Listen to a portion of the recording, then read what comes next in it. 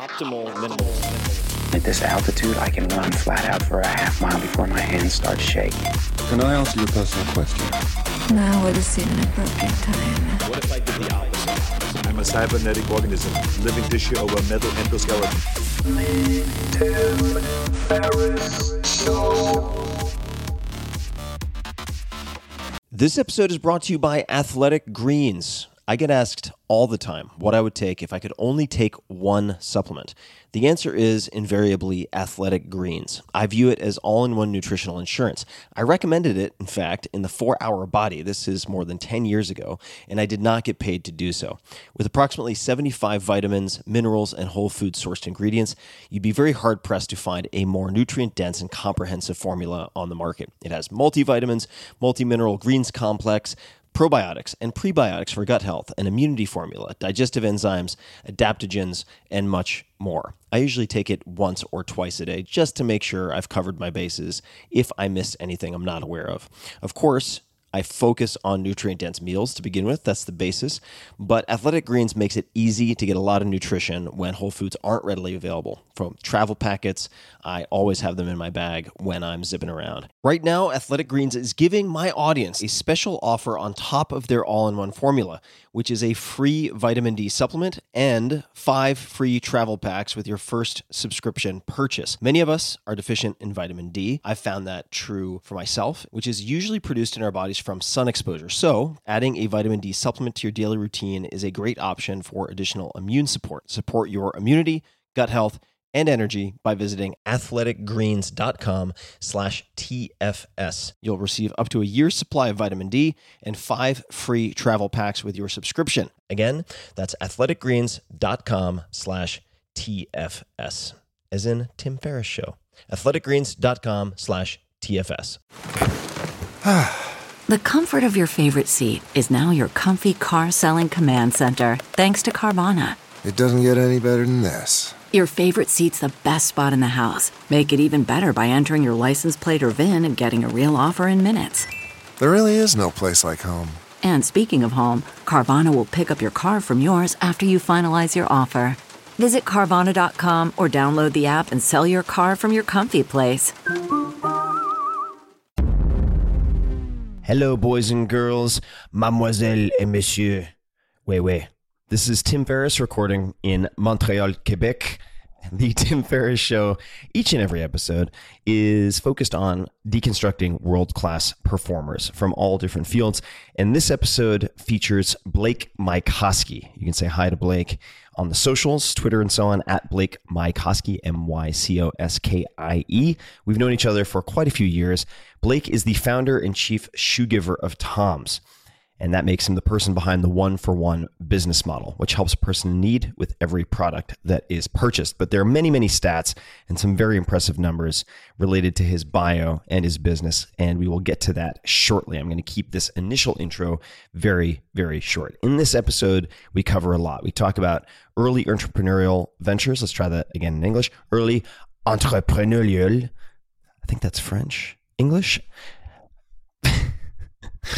All right. Anyway, early entrepreneurial ventures, the power of journaling, how the stool analogy changed Blake's life, lessons from Ben Franklin, and much, much more. This episode comes from my new television show, Fearless, 10 episodes. It's a full season where I interview world-class performers on stage in front of a studio audience about how they've overcome doubt, conquered fear, and made their hardest decisions.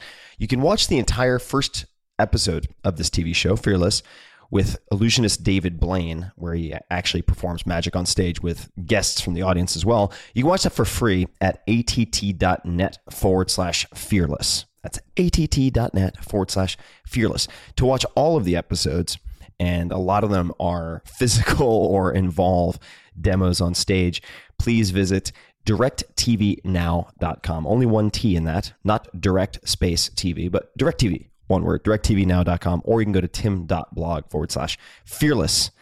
And we recorded 3 hours of material for this particular session with Blake. All of it was awesome.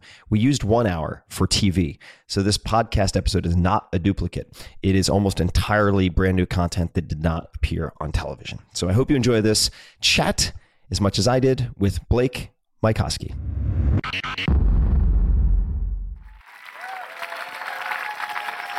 Welcome to Fearless. I'm your host, Tim Ferriss.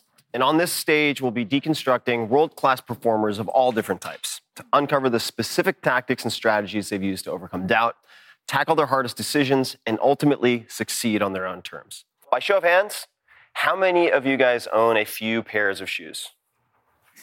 That is everybody in the room. How many of you own around 10 pairs of shoes? All right, more than half.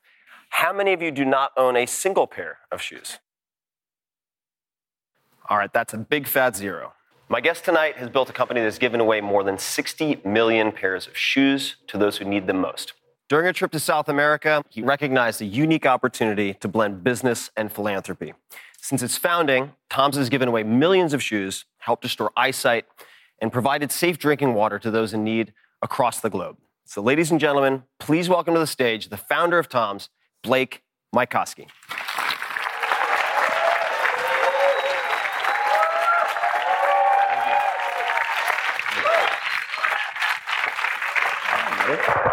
Good to see you, man. Watch your step.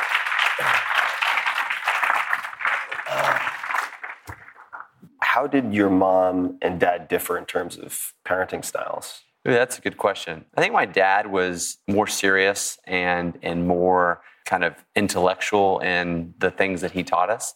And I think my mom was much more, kind of hands-on, caring.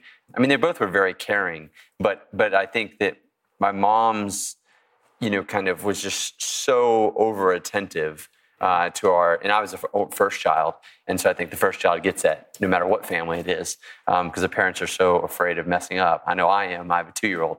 So, but my dad was always kind of like the moral, that he was the true north in the family, and he kind of was a disciplinarian when that needed to happen, and he was kind of the intellectual, I would say. But what was interesting is when my mom became, this best-selling author, and every publishing company in the world's flying to Arlington, Texas to try to court her, and then my dad's realizing wow, this is totally changing our family's, kind of the whole financial life. The coolest thing I think I learned from my dad was he cut down on his practice 50%, started supporting her, traveling with her, going to the talk shows, infomercials. It was a total role reversal. And I think that really taught me a lot about relationships, because it was such a beautiful thing to see, even though I wasn't I wasn't really understanding all of what I was seeing at that age. But now it was she was there putting him through medical school. I mean, my parents literally used to sell their blood to go pay their rent. They were so poor during medical school. I mean, they had all these stories of being in New Orleans at Tulane and going and my mom always says my dad could get more money for his blood because it was more rare than hers, and that used to piss her off. And all these things. But she was working, as a waitress and working here and there and everything to put him through medical school. So it was all about his career for the longest time. But the moment that my mom created something and it had so much energy, instead of him being threatened by that, which I think a lot of men would have been, he said, "This is amazing. It's your turn now." And I think that's, my parents have been married for 47 years. And they deserve it. So I think, that was something, seeing that was another part of that whole experience that really had a big impression on me. Not only what my mom created, but the support my dad played in that. Was the cookie stand your first business experience? I think so, and that seems like such a cliche, doesn't it? There you go. That was early day cookies. I was a little older when I was selling them myself, but I was trained at a young age. It is almost kind of one of those. I mean, I feel like there's some great cliches in entrepreneurship, and they're cliches because they're cliches for a reason.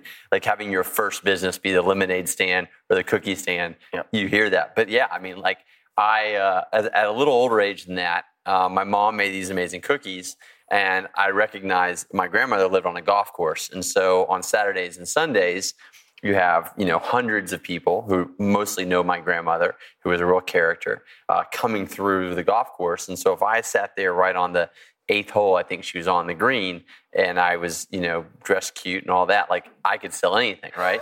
And the great thing about this business model is I convinced my mom to make all the cookies, but to not charge me for making them. So I had zero cost of goods sold, 100% profit margins. Your mom is a terrible cookie supplier. Yeah, it was a fantastic business while it lasted. But I did that a couple summers, so I built up some clientele, and they liked the cookies so much that they wouldn't just buy them for that eating occasion. They would buy them and put them in the freezer to have for weeks. So I had a pretty good thing going. I think that was about when I was like 9 or 10. But yeah, that was the first, I think, entrepreneurial venture. The second one was, and what very few people know, because I don't think it's really been that public, but my dad, when I was 18, freshman year in college, at this point, I had never had a real job, as my dad says. I was training to be a professional tennis player. So every single day after school, I trained from 3:30 till literally bedtime. And I was incredibly obsessed with tennis. And my parents totally supported that. But then when I went to college, I was playing college tennis. And I remember my dad, after the season was over, and he said, this summer, I really think you need to get a job. I had a younger brother and sister. My brother and sister had, they were 8 years younger and 4 years younger. They had jobs at the dry cleaners or the clothing store at the mall or at all these different places. And they were much younger than me. And my dad's like, you got a college scholarship, you're doing your thing, but this summer, you need to have a job. And I was like, okay, I wasn't really excited about that, but I said fine. And it wasn't because I didn't like to work. I worked really hard, but I worked hard on something I cared about, and that was tennis. And so I talked to people and said, how can you make the most amount of money when you're 18 years old in a part-time job? Because I still need to practice tennis. And the answer I got time and time again was to get a job at a restaurant that had high price points, but that had a pretty quick turnover. So not fine dining, but a more expensive restaurant than kind of fast service. And so there was. Who were you asking for advice? I was asking anyone in college that I thought was older than me that had made some money or that had any form of that had some work experience. And friends of mine who were older than me in school had done that, and some of them were even putting themselves through school that way. And so there's this restaurant called Pappadeaux in Texas. I don't know if you've been there. It's a couple people. So it's like seafood. Anyways, it's pretty expensive, but the tables turn fast. And so I went and even though I had no experience, and some people, this is their career. This isn't a part-time job. It's that good of a restaurant job. But luckily, the hiring manager was a huge tennis fan. And so we talked about tennis, and she played in college at a rival school that I was playing at and all this. And so I was like, I can do this job. I really had to sell her on me doing it. So I got the job. So I came home, and I was like to my dad, I got a job. Not going to get any job, but I got a job I'm going to make a lot of money this summer. And so the next part of if you work in a restaurant is memorizing the menu. Well, I hate memorizing things. I just that is the worst for me. Studying and cramming for tests is not my thing. And so after 2 or 3 days of this, I was like, this is miserable. I'm not going to be able to memorize this menu. And I found out that you don't even get paid the first 2 weeks because it's training. And my summer's only 9 weeks long. So I'm that's 15% I'm not even getting paid. So this is sounding less and less appealing every day. So this is where the moment came in. I think this was truly my first entrepreneurial kind of synapses went off in my brain. In our house, next to our house, there was a tennis court. And I clearly had learned to become a great tennis player. And I knew that there were a lot of kids in our neighborhood that could use tennis lessons, and maybe even some other adults that wanted tennis lessons. And we had this tennis court we could use anytime. And I knew how much my parents paid for tennis lessons for me growing up. It was a huge investment for me. And so I just said, before I go into work this weekend, I made these flyers. And I put SMU, college tennis player, training for the next 8 weeks, kids, adults, classes, the whole thing, the same way as you'd see it a country club. And I made 5,000 flyers, and I put them in, literally it took me 2 days, every single mailbox in the entire neighborhood. And then at that point, I had my own phone line, and I changed my voicemail to Blake's Tennis Camp or something. And And I started getting calls. And like within a week, I had like every hour of the day booked. And instead of making, like I was charging, I think at Pappadeaux's with tips and stuff, I had averaged where I was going to be making like maybe $14 or $15 an hour, which would have been really good back then. But teaching tennis, because I had each kid paying, like $15 an hour, and I have 5 kids at a time, I was making like $80 an hour.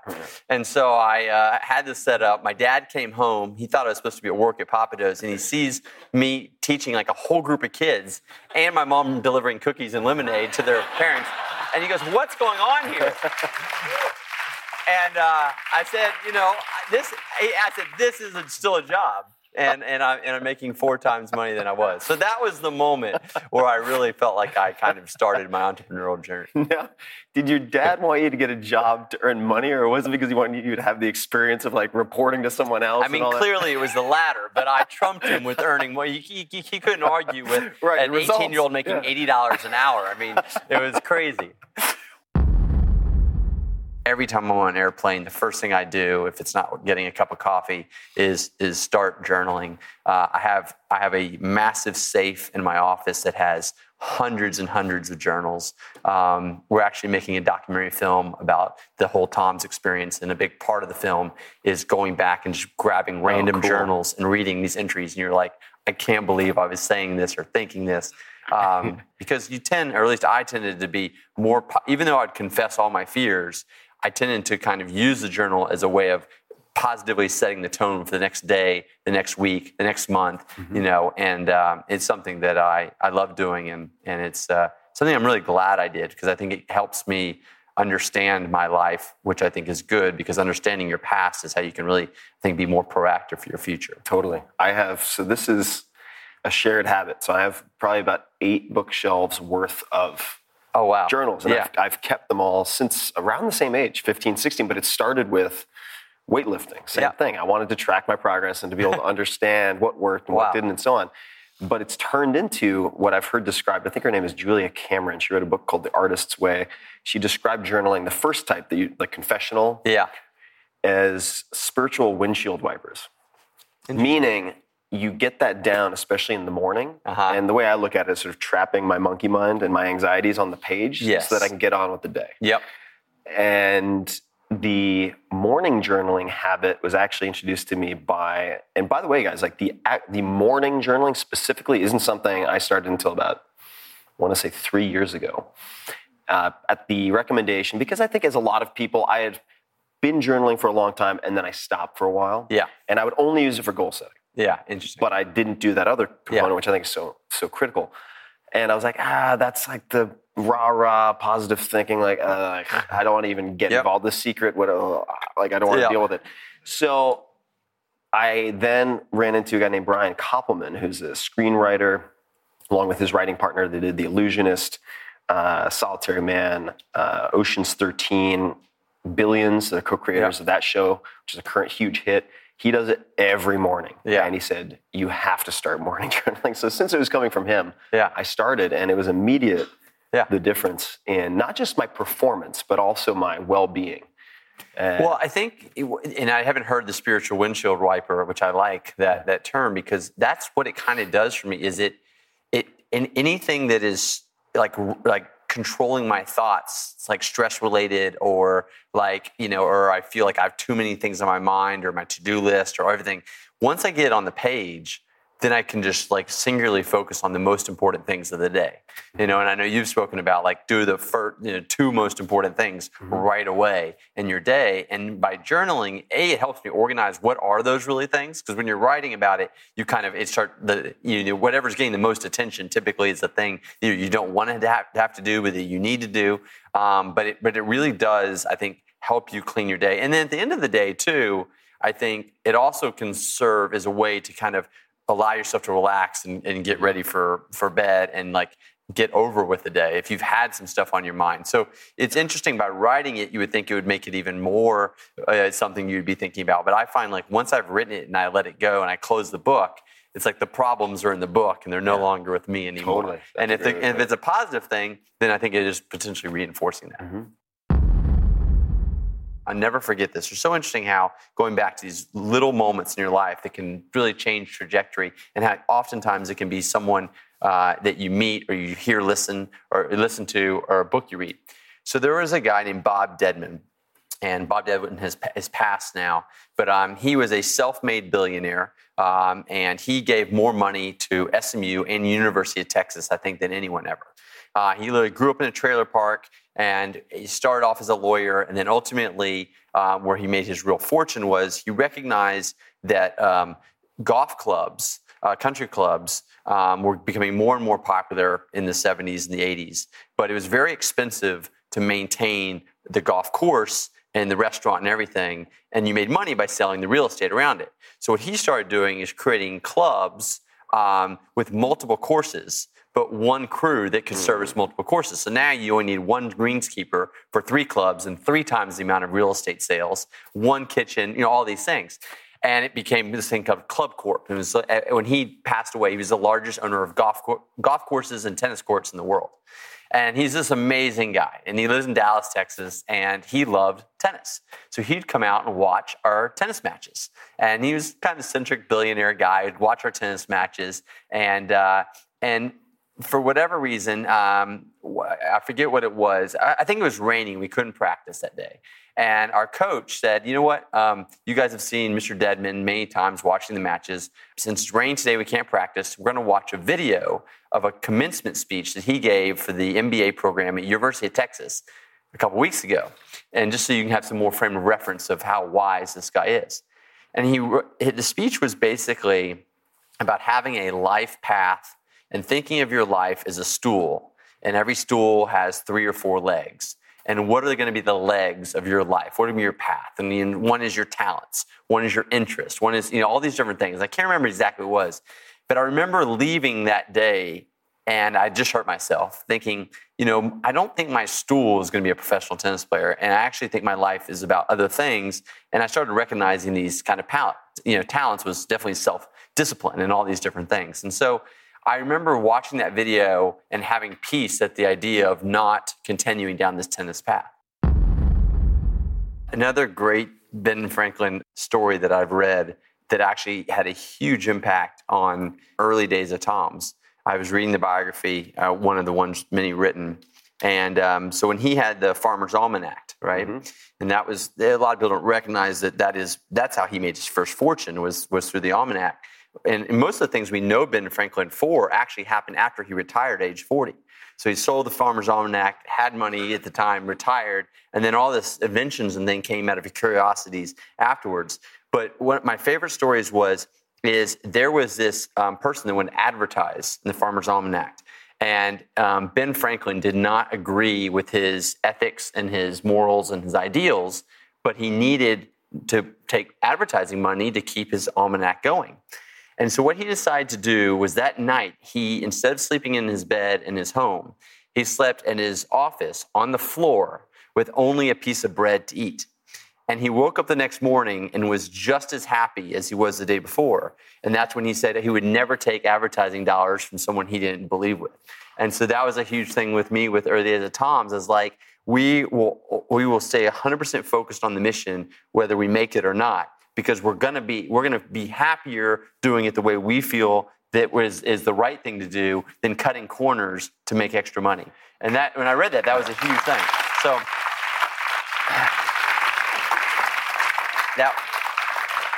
I was just going to say, not only that, but that you can live with the worst case scenario. Exactly. Right. That's what he proved. So this is going. So we're going to keep kind of peeling back the onion here, because I mentioned Stoicism earlier. Part of the reason I suspect Ben Franklin did that is he was a huge Seneca fan. Yes. And Seneca, specifically, he has a collection of letters called the Moral Letters to Lucilius. Don't worry, this is going to be long. And there's letter, I think it's 13, called On Feasting, on Festivals and Fasting. That's it. And I know the name because I've read it so many times. And part of it is set aside a few days, I'm making up the time period, every month, where you will go with the cheapest of dress, the scantiest of fare, sort of the roughest of bed. Yeah. asking yourself all the while, is this the condition I so feared? Yes. And I have a close buddy, Kevin Kelly, who's amazing. Kevin Kelly is the founding editor of Wired magazine and has done a million just incredible things. And what he would say to himself to kind of bring it into contemporary times, because he'd spent a lot of time backpacking as a kid, and he was like, I was always thrilled, even as just like a dirtbag college student backpacker, to have sleeping bag and oatmeal. He's like, as long as I have sleeping bag and oatmeal, I'm fine. I don't have to sell out. So this isn't selling out. This is dropping out. And so, but I had started this thing, and it was kind of working, and I had employees, and I had this responsibility, and that felt much more real than going to class, like, talking about Descartes or whichever philosopher I was talking about at the time. And so I remember calling my dad, and I was really nervous because my dad, as we talked about before, is this just really accomplished doctor, did, how many years of school, college, medical school, residency. He had made a life of education. And I was going to tell him after 18 months that I was going to drop out of college. And I was also the oldest grandchild of all my other cousins and stuff too. So I was like the one everyone was looking at, And his response to that was like the most amazing. And to this day, I still am kind of baffled to understand how his response was this way. But he basically said, you've taken on this thing. You have a responsibility now to a lot of people, and it seems like you're having a lot of fun. And so I think it's a great idea. And I was just like, this is a joke? I have all this script left. I've been working a month on the preparation for this call. I was too scared to do it in person. I did it, even though my parents only lived an hour away. I did this as a phone call just because if at any point in time I needed just to hang up and get out of it, I could. And he was totally supportive. And I think, it's a big testimony to my dad and kind of his belief of giving people the chance to fail and to learn. But it was an amazing point because his confidence or his ability for me to kind of be curious and try something. And then also him stressing how I had really, now that I had employees, I had taken on more responsibility than just doing something for myself. It was bigger than just me. Right. And that has really stayed with me through all the different businesses. And I think that's why we invest so much in our employees at Tom's and in their full well-being, not just in their financial well-being. And also the point was my dad and I made then too, was I was going to be on my own financially. So if I dropped out, I was being supported by my parents when I was in college, as a lot of kids are. Not every kid has that fortune, but many of the kids at my school. But it's okay, if you're dropping out, your business needs to support you. You need to be able to support yourself. And so that was a real difficult reality at first too, in which created a lot of fear and a lot of oh my gosh, now I have to make this work because my parents aren't supporting me anymore. But that also is a great motivation. I think that was a great move on his part. Mm-hmm. Oh yeah, I've got to keep your feet to the fire, right? Yeah.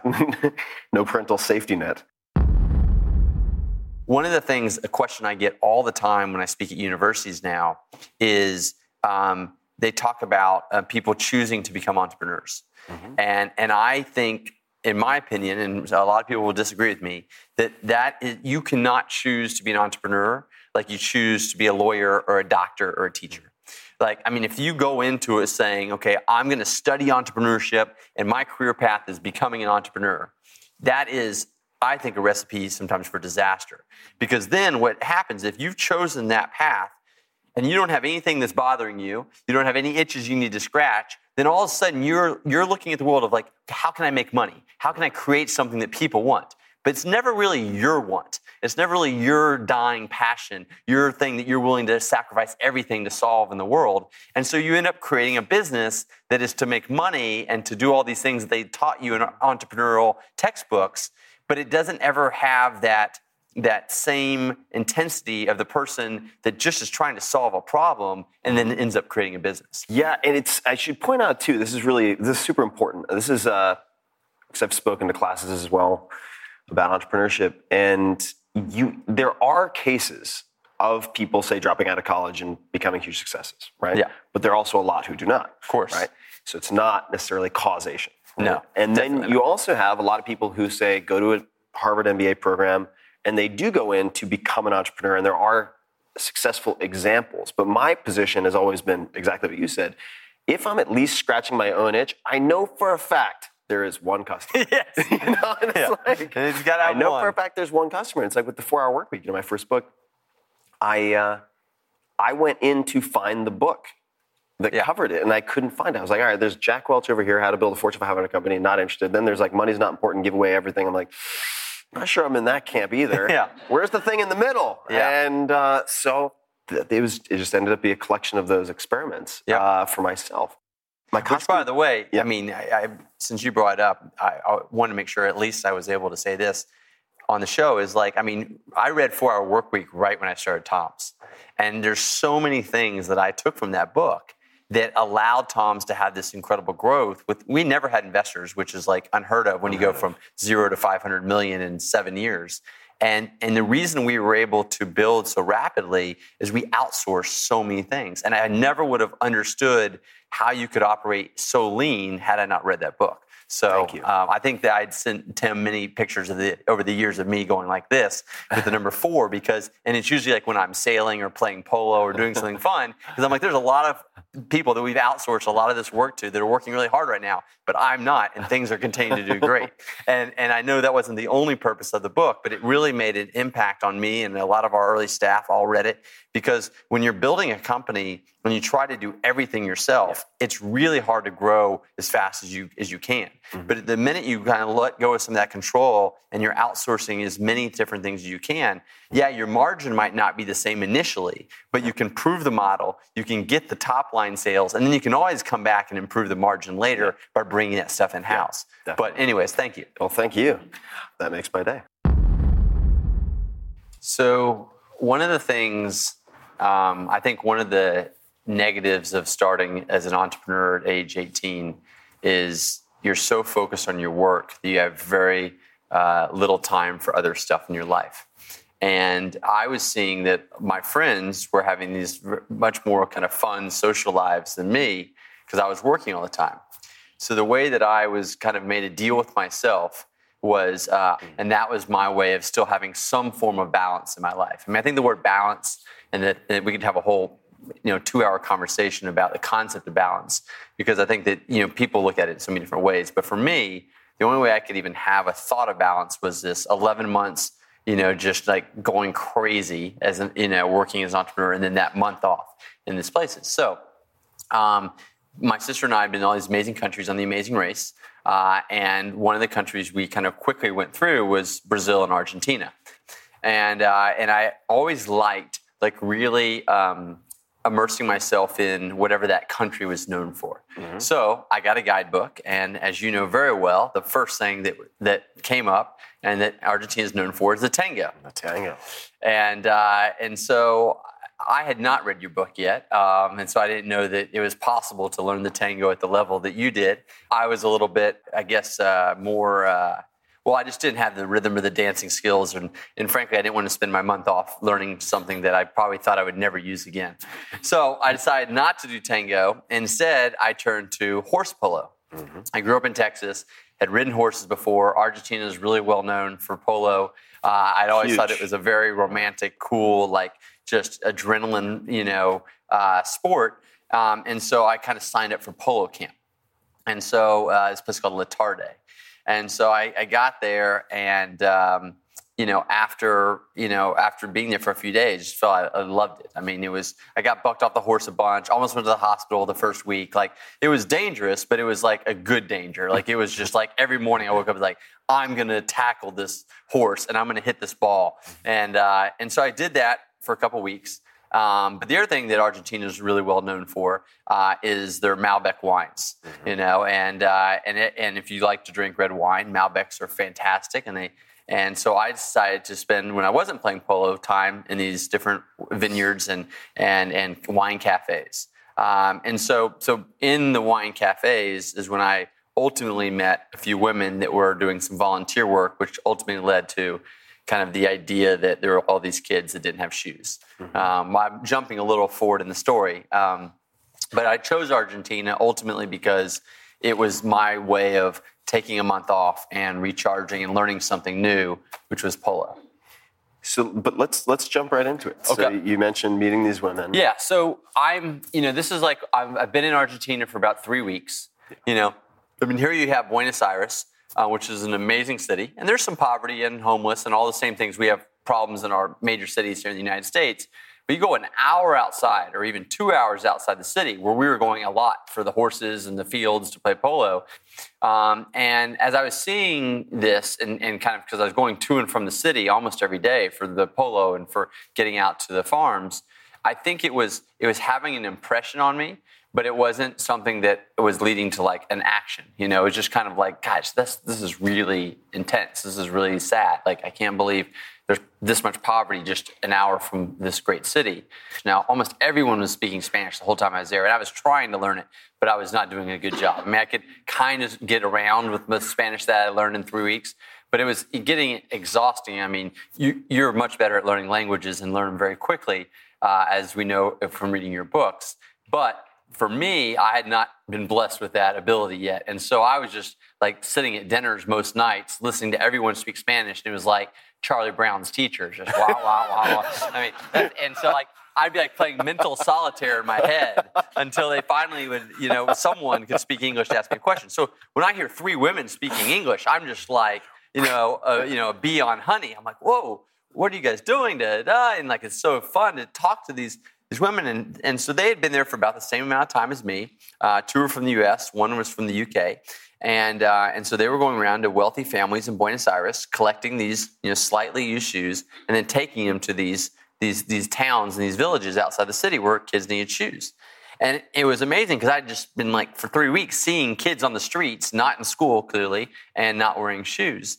And I was amazed by the fact that this was like the limiting factor in their education, but I also believed it because I had seen all these kids on the streets. And so, I'm a very curious person, and I've been playing polo for 3 weeks, and I was kind of like looking for something more to round out my month experience. And so I said, like, I've never done anything like this, but could I come and help some way? If you're going to be distributing all these shoes the next week, like, can you just use another set of hands? And they said, absolutely, we'd love for you to come. And when we got there, the kids had been told that they were going to get shoes this day. So there was already this incredible excitement in the air.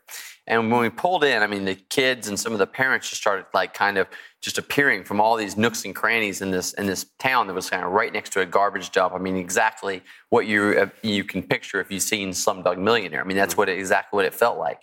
But there was incredible excitement and enthusiasm because they're getting these shoes. And it was hard because the kids, a lot of them, or most of them, didn't even know what size they were because all they had was like a pair of flip-flops and they didn't have a proper shoe. And so trying to get them fitted and understand, that was a challenge, but we worked through it. And after all the kids had shoes, we played soccer and we just had a great day. He's like, that's pretty cool. He was actually kind of, first he thought it was cool that anyone was doing this for these kids because he knew the area. But second, he thought it was a nice gesture. And so I was telling him about how awesome it was and how excited and how much fun. And he was listening really intently. And at this time, Lejo's a young guy. He's 23 years old, a great polo player, and he's kind of listening. And he got so excited. It was actually his enthusiasm, the reason I'm pretty much sitting here, because he's like, this is an amazing idea. We have to do this. Just to put it in perspective, too, so the Argentines, especially the porteños, right? Who live in Capital Federal in Buenos Aires, they're a mixture of all sorts of immigrant blood. So you've got like a lot of Italian, which is where they get the like, they get all excited. A lot of Italian. And they got a little bit of German, and then all sorts of other bits and pieces. But yes, a very enthusiastic bunch. Yes. And so Lejo, professional polo player, 23 years old, doesn't know a thing about shoes, tells me, and at first it's not we, it's you have to do this. Like your idea, you do it. He's like, but I will help you, I will figure this out, And so literally by lunch, this is a guy who has 2 cell phones, not because he has a work phone and a personal phone, because he has 2 conversations going on at all times. It's like he's talking to so-and-so's brother and so-and-so's cousin and someone's in the, and it's all in Spanish, so I don't understand anything he's saying, but it's with enthusiasm. And then he'll yell at me, blah, blah, blah. And it's just like, this is what's happening. And so by lunch, he had already figured out someone, friend of a friend, who made alpargatas like in their garage, an hour away. And like before I can even say no, like we're going. I mean, it's like, we are in this. And I'm supposed to leave in like 4 days. And so, in that long car ride there and back, as we really kind of talked about it, like my entrepreneur brain started thinking, it's like, I think this could work. Because first off, I've been wearing this alpargata. I love it. It's like super lightweight, super comfortable. If it gets wet, it dries right away. And there's nothing like this. I mean, the only shoes that are in this kind of canvas slip-on are like Converse or Vans, and they're heavier and they're clunkier. And I've worn those all these years, but this is a different. So I started to really kind of fall in love with the product as well as the idea.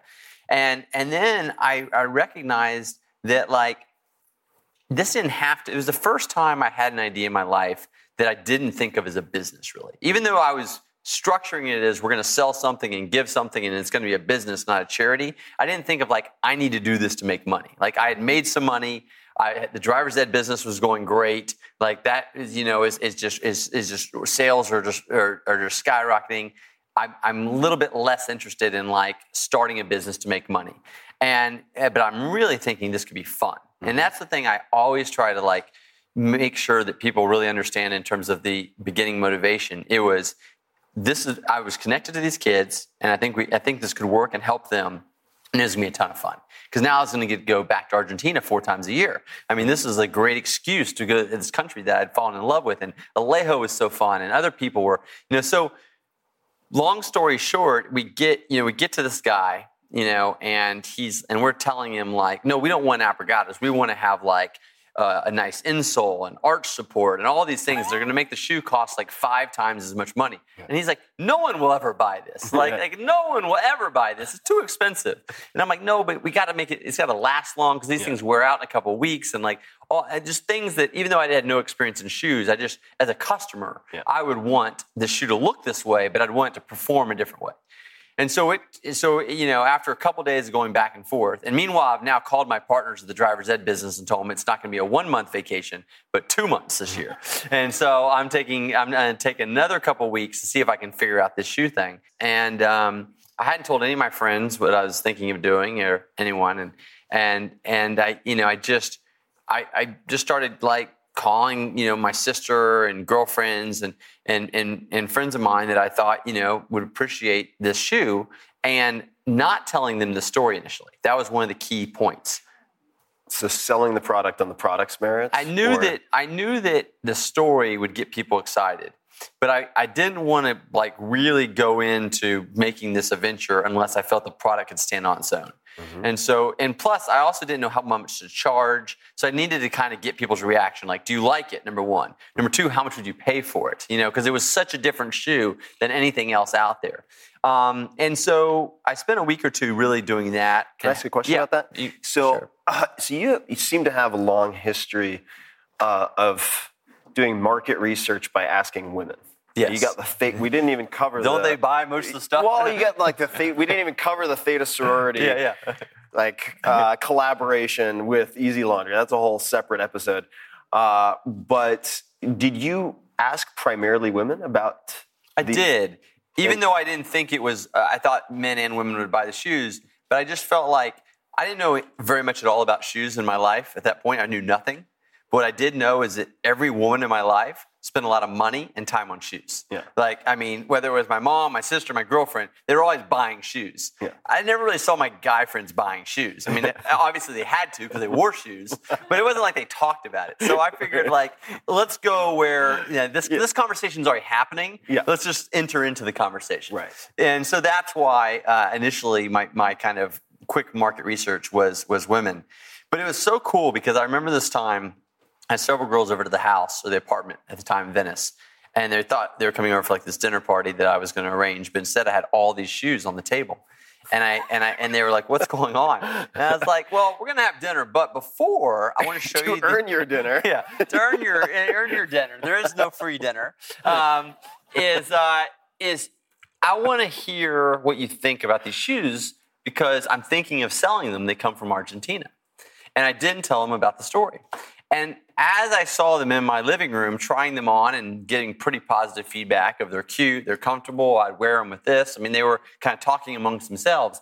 Then I pulled out a bunch of photos from my trip in this village, and I told them the story.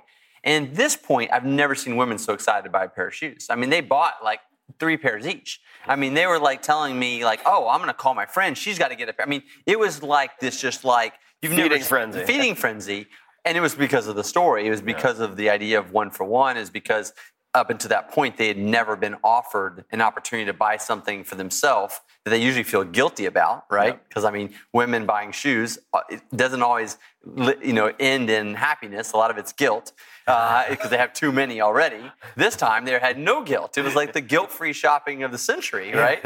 So they were buying multiple pairs. They were telling me other girlfriends of theirs, they would get to buy them. Some of the girls worked in PR and were telling me what stores to be in. I mean, it was just like immediately I was like, wow, we've stumbled. I mean, it was like I hit a nerve.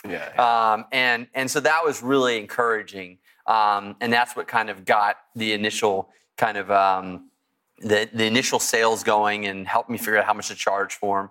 And the interesting thing about the charging, and this is I think is like at some level why in the dictionary under the word karma, there should be a picture of Tom's, is, we created a model that was basically to break even, not to make money.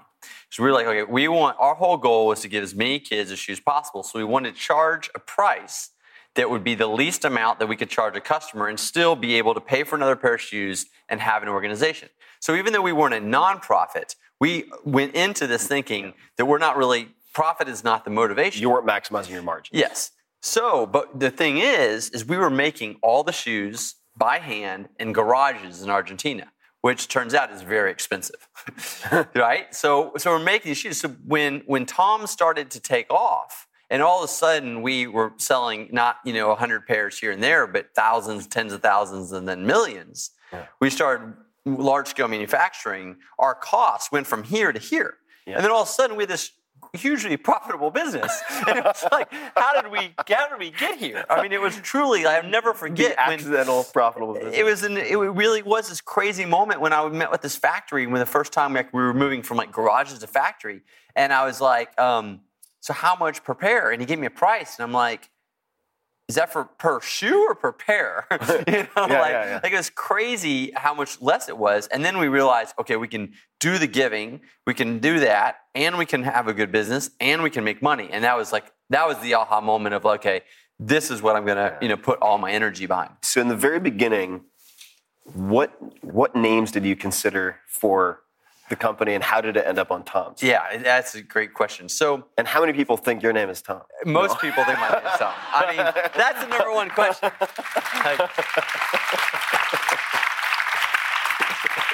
I mean, you know that Tim's a great interviewer because it's been an hour and 45 minutes until he's asked me that question. 9 times out of 10, that's the leading first question because it's so obvious.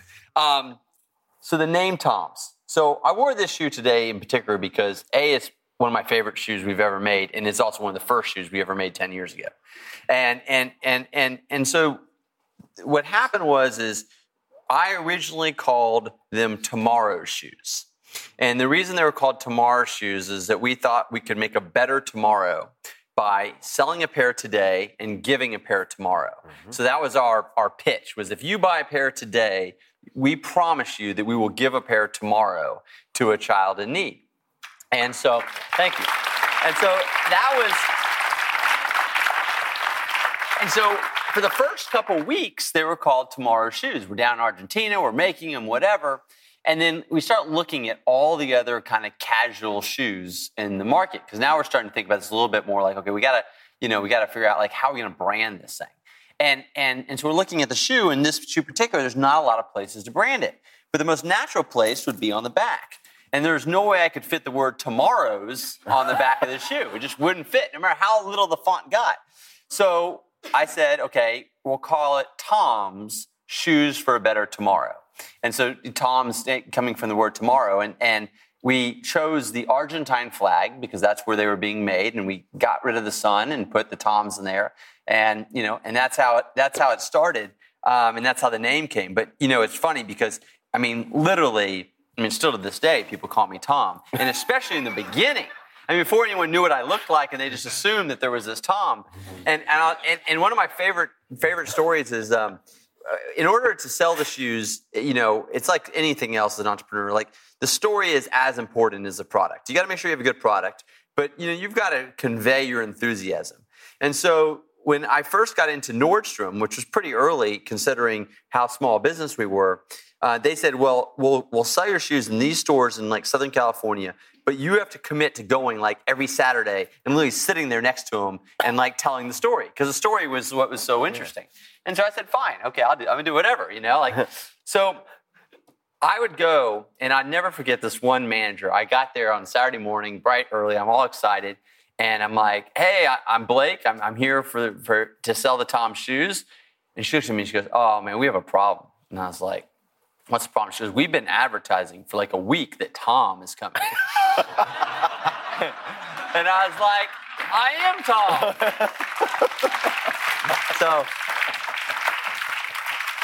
So I used to carry my laptop. Everyone like quickly have it up. Like, that's who you think Tom is. Look, that's me. Like, we're the same person. So the times that we live in right now, it's very romanticized to go out and raise hundreds of millions of dollars in venture financing with something very complicated. Yes. The businesses that have worked for you that we've talked about started off addressing a frustration or a need of your own, simple and low capital requirements. At least in the very beginning. No, the only business I ever raised money for was the business that failed, and that was the reality channel. Yeah. So, I mean, that was the thing about Tom's, is we never raised money, and because we started small, 250 pairs, then it was 1,000 pairs, then it was 2,000 pairs, and as we started growing, we were able to, to get, bank loans and things like that to finance inventory. But I mean, that's one of the things I think that allowed us to preserve who we are today, 10 years later, and 75 million shoes given, and all these things happen because we didn't have that influence that comes from investors and then their demands and how fast you got to grow and things you got to do. So I always say to entrepreneurs, like, there are some businesses that inherently you have to raise money for. Right. But every day, if you have a good idea and you can execute, every day that you wait, your idea and your company becomes more valuable. And the more leverage you have. The first time I saw someone wearing Toms was like a really special moment. It's kind of like maybe an artist the first time sees their painting hanging in a gallery. I mean, anyone who's created something of any magnitude is proud when they see it, especially if they see it on someone that's a stranger that bought it without you like begging them on the floor of Nordstrom, right? So about 4 or 5 months after we started Toms, and this is before we're even in Nordstrom, we're only selling them online. And mainly the only people I've seen wearing them are my neighbors, because all of our neighbors in the neighborhood thought it was cool that we were kind of running this shoe company out of the apartment in Venice. So they were buying them. My interns and my family, of course. And I was in New York City, and I had actually had a very bad week. I had gone trying to get new customers, like retailers like the American Rag, and I had just struck out. Like, I mean, New Yorkers wanted to have nothing to do with the shoe. And so I was going back to LA kind of a little bit with my, tail between my legs. I wasn't even wearing Toms. I was wearing some, running shoes or something because I'd gone for a run in the park earlier that morning, and then I was like rushing to the airport. And I get to the American Airlines check-in counter, and I'm doing the kiosk and not checking bags, just doing it quickly. And I look to my right, and there's this woman, and she's wearing a red pair of Toms, mid-30s, like wearing a pair of jeans, pair of red Toms, and I'm like super excited. But at the same time, I'm like really curious to like, where'd you get those? What do you think about them? Like, I mean, my marketing head, my focus group head just goes straight to it. And so I say, excuse me, I couldn't help but notice these red shoes you're wearing. They're really cool. What are they? And I'm still doing the check-in because I don't want to act like I'm too interested, right? And give it away. And she looks at me and her eyes kind of widen and she goes, they're Tom's shoes. And I'm like, oh, that's cool, and that's great. And I'm kind of like just taking easy, kind of wait and see what she says. And I could tell she's like looking at me like, no, I have more to tell. So I kind of turned to her and she looks at me like really intently and she goes, no, I don't think you understand.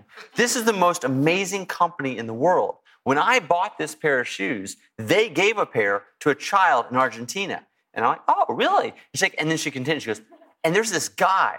He lives in Los Angeles. I think he lives on a boat. And He's 8 feet tall. And she literally starts telling me my life story, word for word, like with more passion than my mom tells it. I mean, it was incredible. And so she's going on and on about this and that. And at some point I was like, oh my gosh, like I have to tell her who I am now. And there's other people listening. I mean, she's animated. And so I say to her, excuse me, actually, sorry to interrupt, but I'm Blake. I started Tom's. And she just pauses. And it's like deer in headlights. I mean, you could hear a pin drop. And she looks at me. She looks at me again. She goes, why did you cut your hair? But the interesting thing about that question, and what I learned a huge business lesson in this question, the reason she knew I cut my hair is she had watched every video on YouTube about our shoe giving. Wow. This is right 2006, right when same year YouTube launched. And because, there wasn't a lot of content on there, our videos got a lot of views back then. Because there wasn't, and she'd watched it and seen it. And so I realized that she wasn't just a customer. I mean, she took the time out of her check-in to tell me the entire story. I mean, she was an evangelist for Tom's. And so so much that she, kind of didn't recognize me because I had cut my hair short like this. And before the video was really long and bushy. And so it was so funny because on the way home, I realized we didn't need to focus on marketing and advertising. That's not what got this girl to buy a pair of shoes. We need to focus on doing our giving and making sure that content was easily shareable with our customers. Because if she was this passionate to tell a stranger at the airport, surely she had posted on Facebook about it, tweeted about it, probably bought a pair for her friend for Christmas or whatever. And so it was an amazing experience for me, and it really has kind of dictated our whole philosophy on marketing for the past 10 years. And that is, if we do what we say we're going to do, and we create interesting content that allows our customers to share with pride what they've done, because it's really them, and we set it up, but unless we sell shoes, we don't give them away. So it's what they've done, then the momentum can build, and I think that's why we had this exponential growth. So this is a related one. This is actually from the extended family known as the internet. Facebook. This is not like the drunk, angry uncle, Good, though. thank you. This is a nicer member of that Christmas party. So Daniel Roddick, I think that's his name. And I'm going to shorten this a little bit, but there's a term I've heard used before called WFIO moments, pronounced WIFIO, which stands for we're fucked, it's over. And, essentially, when your business, it seems like it's on the brink of death or failure, running out of cash, PR crisis, moved by competitor, et cetera, et cetera, et cetera.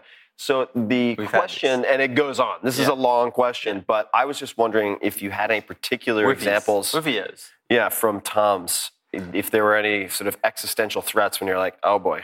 There's one that just, is clear as day. This is in the second year, we now have made that transition from making them in garages to a big factory. Mm-hmm. And knowing nothing about how to negotiate with factories, and factories can smell naivete like a mile away, we totally got screwed over by a factory. And we had taken all these big orders.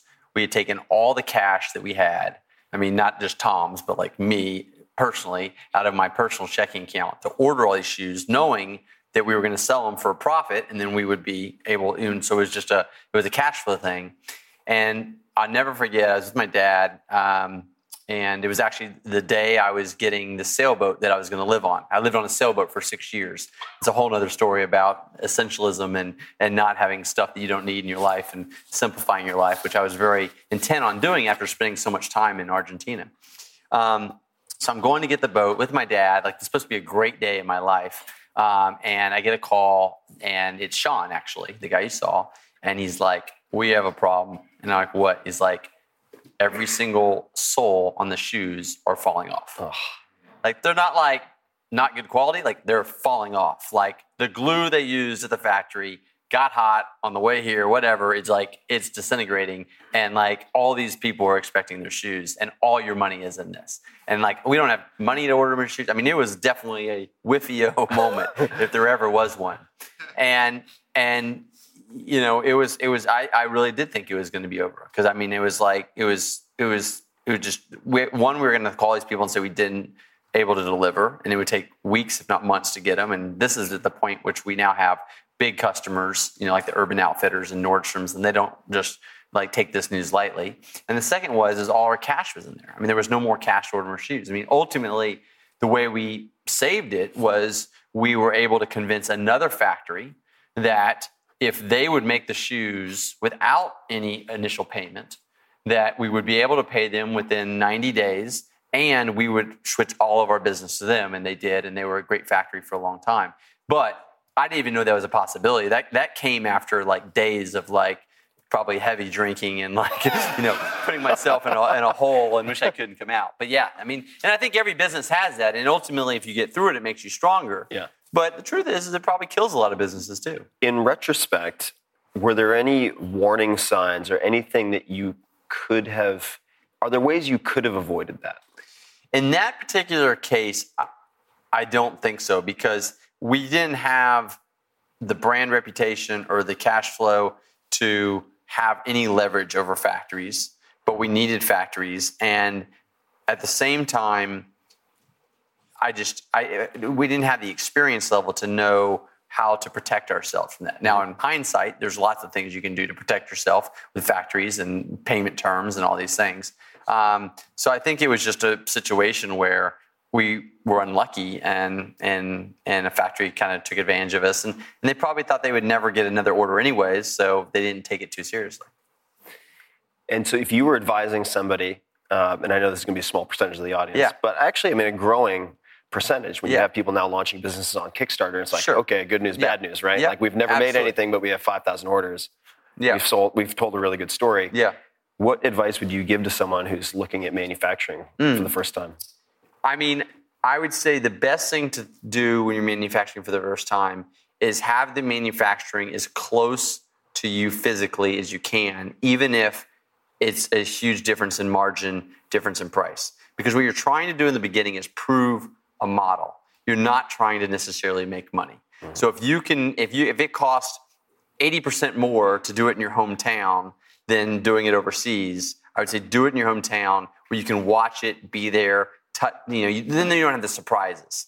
The thing that kills you with manufacturing, and especially from a far off place, is the surprise when it comes not being what you thought it is, and by that time it's too late. Right. So the nice thing is if you're, or you just move to wherever you're manufacturing. I mean, one of my favorite, entrepreneurs is Fernando in Santiago, who started Reef Sandals.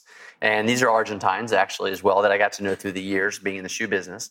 And Santiago moved to Brazil and lived at the factory for those early years of Reef to literally watch every shoe being made. And that's why their quality was so good, and that's why they built such a great company. So sometimes, if you can't make it locally, you go there. But manufacturing is where most, I would say, of these businesses never get off the ground or end up imploding, is because it's one strike and you're out, typically. Yeah, that's the case where you really have to have boots on the ground. Yeah. I was talking to a buddy of mine who's the founder or maybe co-founder of a apparel brand called Sitka. Okay. So it's kind of like, if you want to think of the Lululemon for hunting and outdoor gear, really high quality stuff. And he went to China for the same reason. Yeah. And this is a guy, I've had some drinks with him.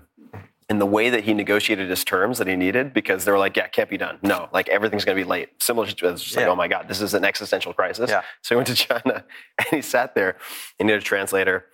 And they're doing cheers, cheers to this, cheers to the chairman, cheers to this. And he's like, do they have to drink every time I do a cheers? And and the translator's like, yes, they would be rude not to. Yeah. And he's like, okay. And so he he got everybody completely blitzed. And then the big boss is like, definitely next week, no problem. Do you have a recording of it? And so he got his gear on time. Anyway, not my recommended negotiating tactic necessarily. There are books and so on you could read.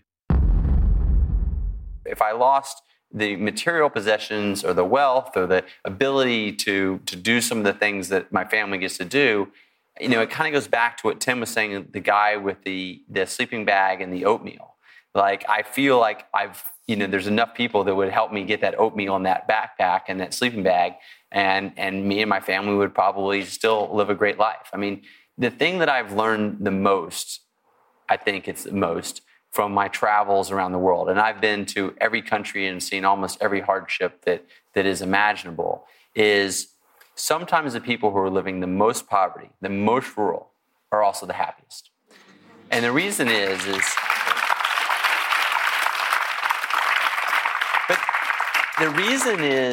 because their life is so simple that they spend their time in relationships. Like, it's amazing to see. I'm very close with many families in Ethiopia because we spend a lot of time there. We do manufacturing there.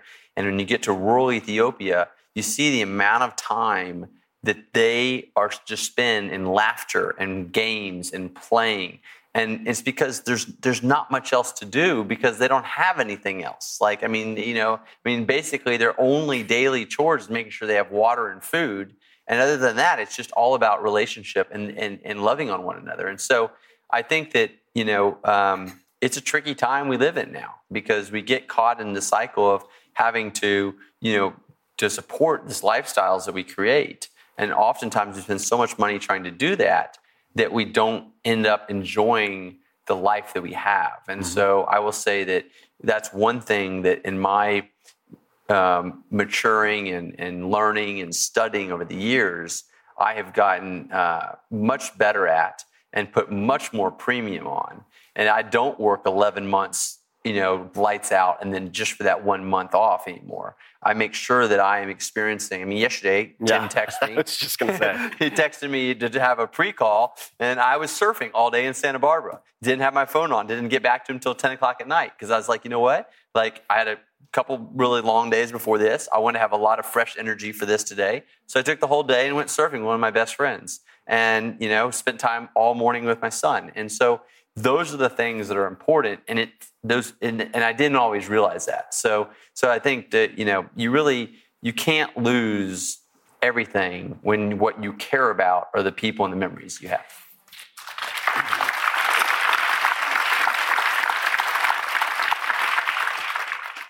Ladies and gentlemen, Blake Mycoskie. Oh, thanks.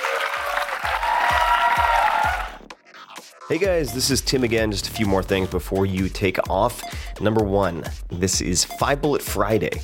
Do you want to get a short email from me? Would you enjoy getting a short email from me every Friday that provides a little morsel of fun before the weekend? And 5 Bullet Friday is a very short email where I share the coolest things I've found or that I've been pondering over the week. That could include favorite new albums that I've discovered. It could include gizmos and gadgets and all sorts of weird shit that I've somehow dug up in the world of the esoteric as I do.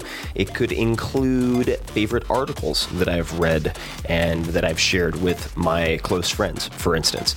And it's very short. It's just a little tiny bite of goodness before you head off for the weekend. So if you want to receive that, check it out.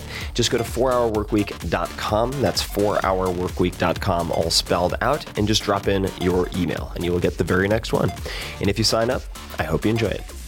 This episode is brought to you by 99 Designs. I've used 99 Designs for years for all sorts of graphic design needs. Whether you need a logo, website, book cover, or anything else, 99 Designs was created to make great designs accessible to everyone and to make the process of getting designs much, much easier. So when I first started out, for instance, testing prototype covers and getting prototype covers for the 4-Hour Body, I went the contest route. That is one option. This is a great solution if you're looking for fast, affordable design work and the ability to choose from dozens of options risk-free. Let's say you need something late night, quick turnaround. Well, people in other time zones, other countries can also help you solve that problem. Since then, I've worked with 99 Designs on a separate path or a different option, and that is the one-to-one project service. So, in a number of cases, and I'll give you one example, when I wanted to create the cover for my audiobook, The Tao of Seneca, this was a very important project to me, I decided to use their one-to-one project service. And with this service, you can invite a specific designer to your project, agree on a price, and then work together until you're satisfied. And they allow you to iterate and provide feedback and all this stuff. And I haven't shared it yet, but we also got some incredibly good, really some of the best illustrations I've ever seen from using this one-to-one project service with a handful of different designers and illustrators. It blew my mind. 99 Designs makes this all very easy and efficient. So you can check out the Tao of Seneca design and other work that I and your fellow listeners, for that matter, have done on 99 Designs at 99designs.com/Tim. And right now, you can get a free $99 upgrade on your first design. Again, that's 99designs.com/Tim. This episode is brought to you by Inktel. I've used them personally. Ever since I wrote the 4-Hour Workweek, I've been asked over and over again how I choose to delegate tasks, how I do 80-20 analysis, and so on. At the root of many of those decisions is a simple question, actually two questions. Number one, how can I invest money to improve my quality of life? I use that in investing as well. The second, how can I spend a little money or moderate money to save significant time? Inktel is one of those investments. They're a turnkey solution for all of your imaginable customer care needs. I used Inktel during the launch of the 4-Hour Body, which was very, very involved, and they provided 24/7 customer service for my Land Rush campaign because it was critical for me to take care of every person who purchased my books and participated. This allowed me to focus on the things that I am better at, my strengths, like the marketing plan that we'd worked on for 6 months, implementing that. Inktel trains their experienced customer service reps to know your business and your products inside and out and make your customers raving fans. They answer more than 1 million customer service requests every year, and they can do so across all platforms, including email, phone, social media, text, even chat. Leaving your customers with poor service or just mediocre service, which, by the way, in a competitive pool is a huge liability. Long wait times or unanswered messages carries a massive cost and risk to your business. Inktel removes the logistics and headaches of this type of communication, allowing you to focus on your strengths and grow your business. It can be a real competitive advantage, and I see many, many e-commerce companies and tech companies thinking of customer service as a good enough checkbox or an afterthought. And just like Airbnb used design in innovative ways to be a competitor and to win, you can do the same thing with customer service. So, as a listener of this podcast, you can get up to $10,000 off. It's a big discount. $10,000 off your startup fees and costs by visiting inktel.com/Tim. So check it out. For more info, go to inktel.com, INKTEL.com/Tim.